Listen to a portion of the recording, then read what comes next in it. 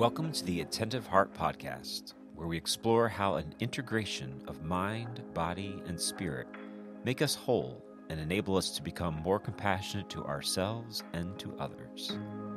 I'm your host, John Gribowich.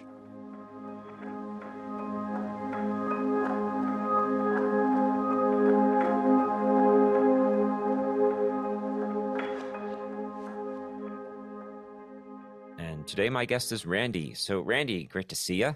So, why don't you just first tell us a little bit about yourself, about your background, and what occupies most of your time these days?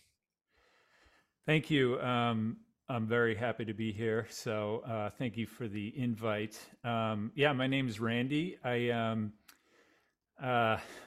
try to keep this short, but I live in New York. I started a ministry called I Am Beggar, which, we'll get into that in a little bit. Mm-hmm. But I had the pleasure of first meeting John in the seminary here in New York, and we kind of hit it off right away because I remember thinking, okay, and I know I'm older than you, but I was like, I'm way older than all these people in here. And then you came in and I was like, okay, this guy at least is older than those guys. So I'm like happy. And I remember where we met at the food line. And so I was in the seminary for pretty much as long as you could go without becoming a priest. And you were actually in the seminary longer than me. And I became a priest. So I was in for about 6 years. And literally right before the diaconate, the diaconate ordination, I weeks, I got out of there because now, prior to the seminary, I lived in Los Angeles and I worked in the entertainment industry. I worked for animation studios, so Disney, Warner Brothers. I did PBS Kids, I did toys, I did video games. I was big into animation, and I just loved the creative process. I loved art. I loved to draw. I loved to write and tell stories, and I just kind of always felt that was. I mean, there's something vocational about that, And when I was in the seminary, I sort of missed all that, and really wanted to find a way to use those gifts and talents and and things, and then also everything that I just learned in the seminary and my faith and my love of God and my all that. So I tried to bring the two things together, and I started a ministry called I Am Beggar, which is basically just my tagline is stuff about God for people who aren't too sure about God. It's for people who are maybe on the fence, maybe have questions, and maybe are falling away or just searching, and it kind of, I kind of touch it at those things without trying to get too preachy or too religious or too, at least I hope they come across that way. Sure. But it's really, they're really for anyone, even for people who just are kind of looking to maybe deepen their relationship with God a little bit. And, I get a lot of comments actually from atheists, which I'm kind of proud of. And they're like, hey man, I don't really believe in any of this stuff, but that was a cool video, So that's kind of what I'm going for. Yeah, that's so interesting. And there's so much to say about what you're doing here with this, as you called it, a ministry. But I think the way to understand maybe what it is you're doing is probably best to understand more about just your background. Now, like you said, we met each other in the seminary. I remember, I think you turned 40 when you were in the seminary. I did, yeah. And I was thinking to myself, wow, okay, that's going to be coming pretty soon for me. And now I'm 44, I'm thinking, wow, wasn't it nice when I was 40? So we are getting old. Yeah. But there's something to say about getting old too. And I think this is where we really connect it. There's a second half of life that really happens where you start to see everything very differently, and that the foundation that you came from gives you a certain type of freedom to engage the world differently when you see that it's not actually burdensome, but it's liberating. That what we've learned in our formative years gives us the, like I said, the freedom and the tools to be able to navigate more easily the complexities of the world, which makes it why we like talking to people who don't think or believe the same things that we think or believe, or just weren't given the certain type of opportunities that we've had, or just had a different type of formation. So let's talk a little bit about your formation. Where did you grow up? How did you become interested in the faith? What was your Mhm. spiritual life like? Uh, let's just hear a little bit more about you first before we kind of unpack the ministry that you're doing. Yeah, awesome. I'm from the Boston area originally. Hmm. Grew up in a just about 20 minutes north of Boston.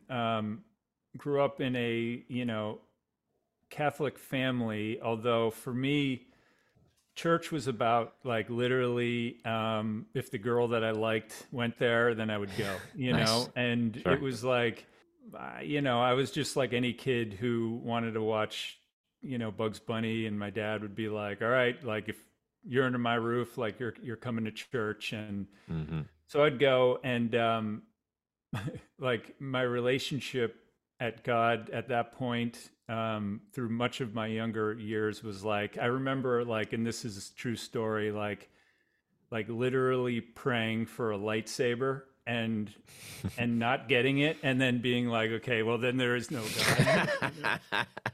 I mean, how could God not want you to I mean, like, have the force? exactly. And then I was like, okay, maybe a lightsaber is too much. And then I asked for like a dirt bike, and I didn't get the dirt bike. So I'm like, I was convinced, like, there is no God, so, and then, going into high school, just like any high school, public school at that time, like, there's a mix of Christian, Catholic, and then mostly like people who didn't believe in any of that stuff. And Hmm. I remember one story, and I've talked about this a lot, but it was, you remember you had in high school those like talent shows where the kids, like the senior class, would put on like a talent show. Sure. And I remember our class, we all did stupid stuff. Like, me and my friends, I think we like did the dance of like the sugar plum fairies or something, and we got all dressed up and whatever. And I remember there was a group of kids, and they went up and they did a skit that they put together. And the skit, it was about their faith, and Mm. like, what it meant to them. And it was funny, and it was like well written, and it was like we all made fun of those kids, Sure. and I remember driving home with my mom, and we were driving home in our little Volkswagen Bug, and I was kind of looking at her like, could you believe like what those kids did? And they got up, they started talking about God and all this stuff, and she gave me this look of like, she was like horrified and like disappointed, and like, who are you, my son, and all this stuff. And that kind of always stuck with me. And like, and to this day I think of those kids, and I'm like, man, like this was a rough public school. These guys went up there, they put together this awesome thing about their faith. And like, I'm like, look back, I'm like, God bless them, but at the Sure. time, like, I remember making fun of them, and like, I like, you know so that was pretty much the state of my faith graduating high school. And then, going into college, I was totally one of those. I went to UMass Amherst, which, Hmm. has a bit of a reputation of being a party school and all that. So I wasn't like church. Nothing, like, didn't mean anything. I was kind of a, yeah, there's probably something up there, but like I don't care what it is. Hmm. I remember my dad used to call me and say like, "Oh, did you find like a church or on campus or a group or whatever?" And I'd just be like, "No, like," and I would say like, "Dad, I don't need to go to church. Like, I pray, and like I'm spiritual, I don't need that stuff. And Mm-hmm.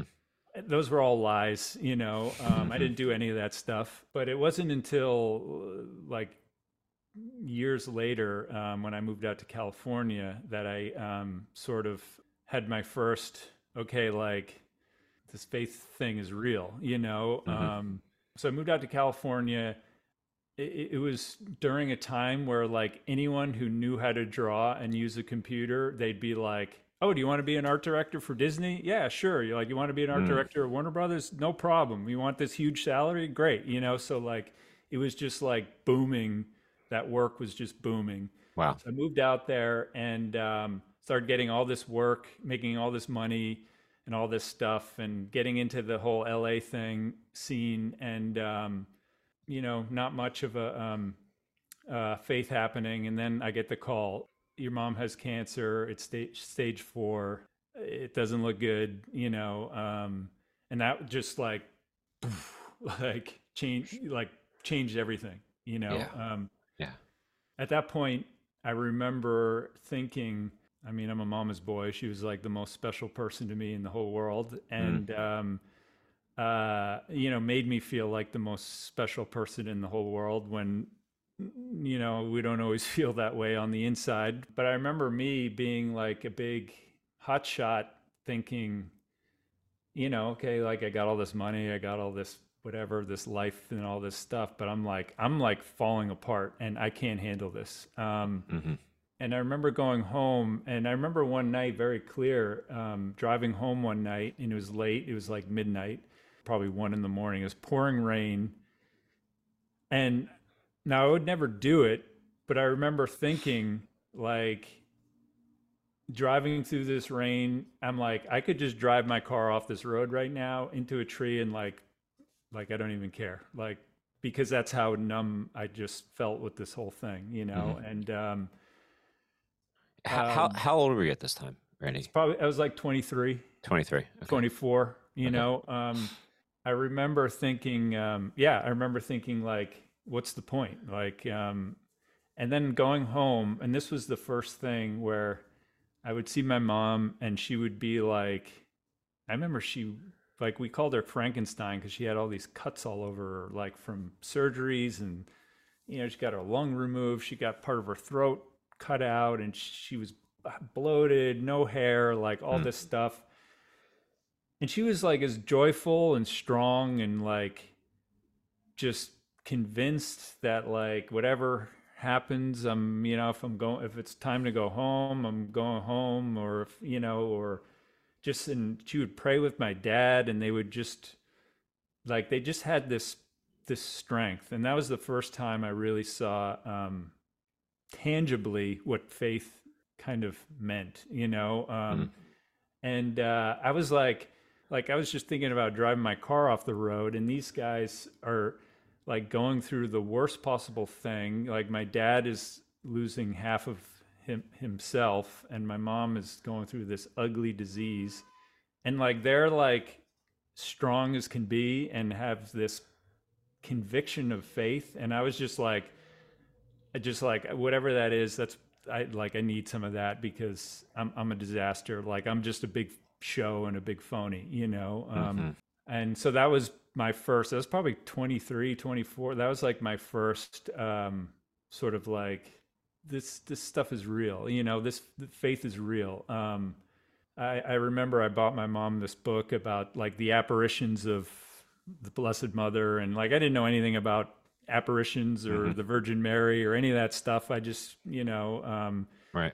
and I came home one night and I found this long note on the door, on the table, and she was like, she wrote me this beautiful letter about what this book meant to her and what the Blessed Virgin means to her, and how she feels this special connection and bond with Our Lady and all this stuff. And that's all she said. And she was just like, thank you for, you know, this book changed the way everything, and thank you. And ended up reading that book in like one night. And I like, Mm. that's probably the first book I ever read cover to cover my entire life, you Hmm. know. And you know, to make a long story short, what I always say is I think Our Lady came and she like literally snatched me off the edge of the cliff Mm-hmm. and brought me right to her son, because the rest after that was history. I mean, I was praying the rosary before I even went to mass, and I think she, she brings us to her son. So that's the rest was just history after that. Yeah, that's so interesting. And of course, there's other people who say similar types of stories about the role of Mary, the mother of Jesus, doing these types of incredible things in people's lives today. And you mentioned something about apparitions, and there's been thought that over hundreds of years that Mary has appeared to certain people for specific purposes, to strengthen not just the individual person's faith whom she appears to, but usually for that time period. There's something happening in history. So that's a whole other type of Mm. conversation to have. But, when you say that you introduced your mom to this book, how would you have determined the quality, let's just say, of her faith life, her spiritual life prior to becoming ill? Like, I mean, what was the foundation happening there in her life that made her so confident of heaven? You say, like, it might be time to be going home. So she had this kind of understanding of heaven. Uh, Looking back now on your years, maybe before that happened and your time growing up with your parents, were there glimpses that you could say, oh, yeah, I can see how God was really working in their lives at a very early age, and I was just Mhm. kind of either oblivious to it or I just didn't pay attention, or, does that make sense? Absolutely, yeah. And I can think of a million things, and Hmm.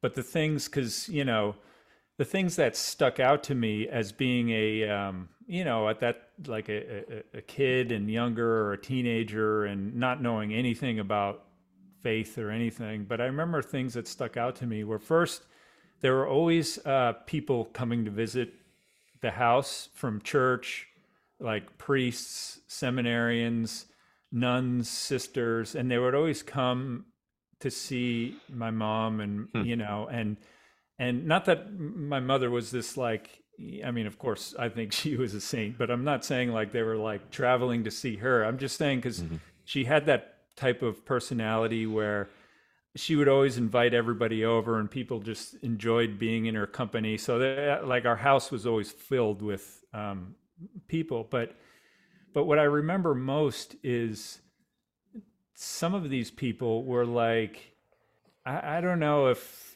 it's like when you see that person and there's something different about them, where you're like, wow, like, I don't know what it is about this lady, but it's like this holiness, or this, just something, you can sense it. And I remember a few Hmm. people would come over like that, and they just had this way about them that, like, like we call it holiness, but like, at that time I didn't know what that meant. It was just like something where I'm like, it just put me at ease, and Hmm. I remember when later, when my mom died, seeing some of these people, and just like sitting next to them, just gave me this comfort. And then I was thinking, and those people were coming to see, like, to hang out with, like, my parents, Mm. so that kind of stuck with me. And it's funny, because if my dad were here, he would say, yeah, I was sort of in and out of the faith, and I was, before I met your mom, but she, like, really brought me back into it. And they would go to, like, Bible studies, and they would just go to different church events and things. And so they were very active. And yeah, my mother would, she loved reading, so she would just peel through these, like, books and spiritual books and all kinds of things. So I sensed it. I didn't really get it or know, like, what it was, but I definitely sensed it. Yeah. Sometimes the best way to, make that very real for people is that we have a lot of situations and people in our lives where we don't feel peaceful.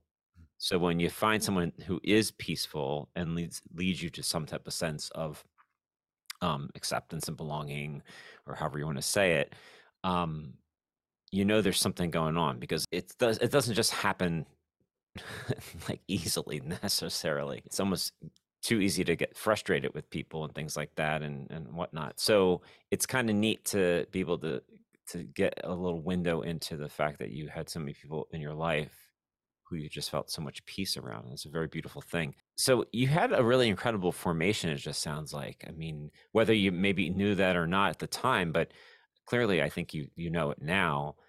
So how do you get into the seminary from this experience? And actually, maybe before we go that far, how about like we just kind of hear about how did things go with your mom? Like how did that all resolve?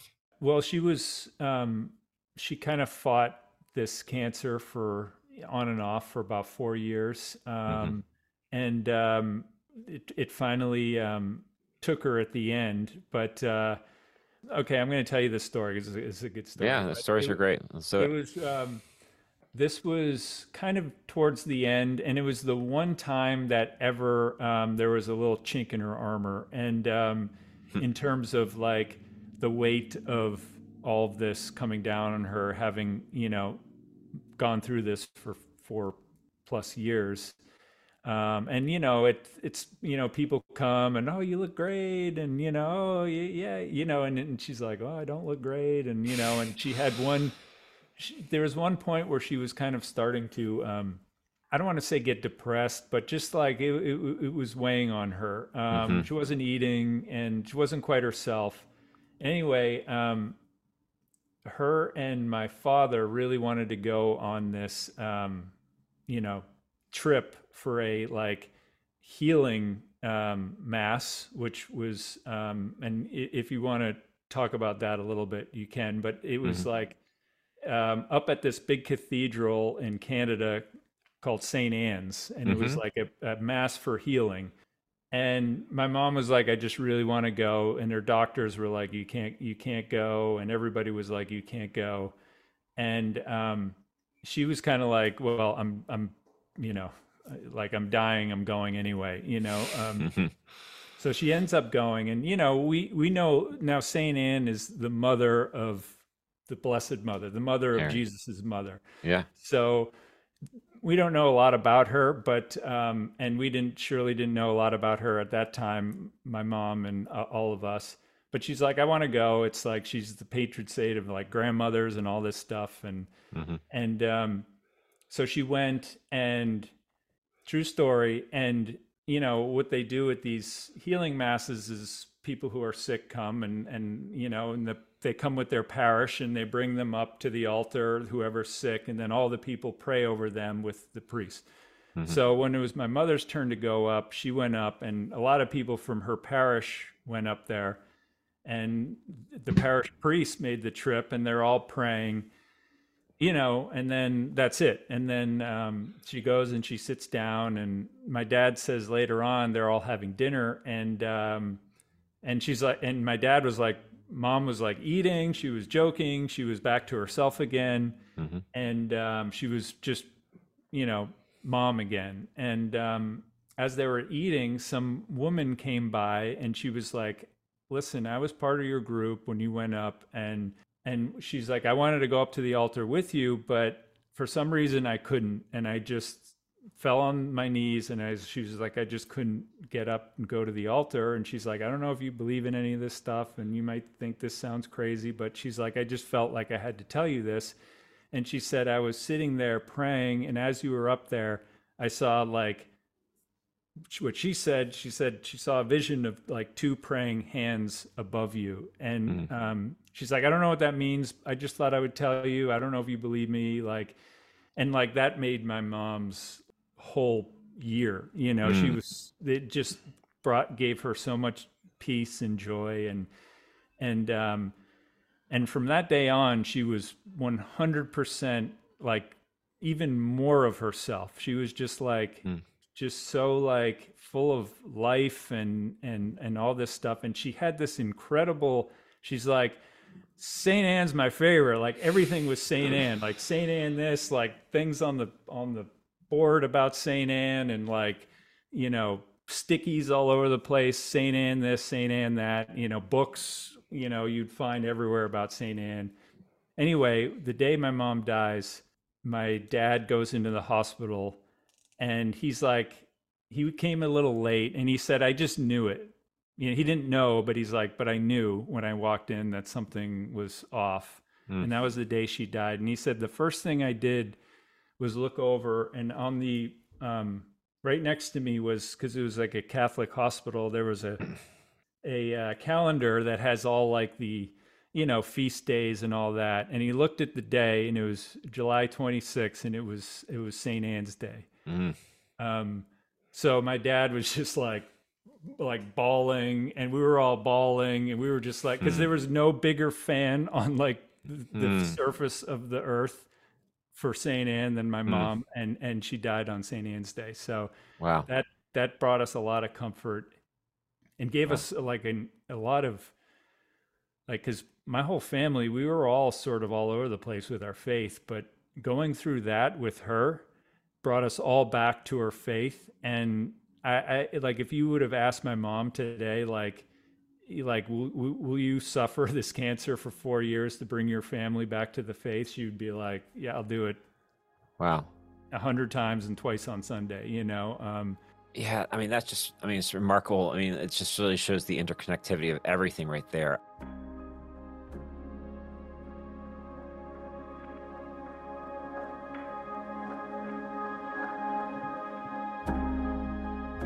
I hope you enjoyed Father John Gribowich. He will be back as a contributing podcaster. Please share the Sunday to Sunday Witness podcast with your friends. And if you have comments, send them to me, Anne Mary at sundaytosunday.com. As always, this is Anne Mary Mullane coming from Kearney, New Jersey, for Sunday to Sunday Productions.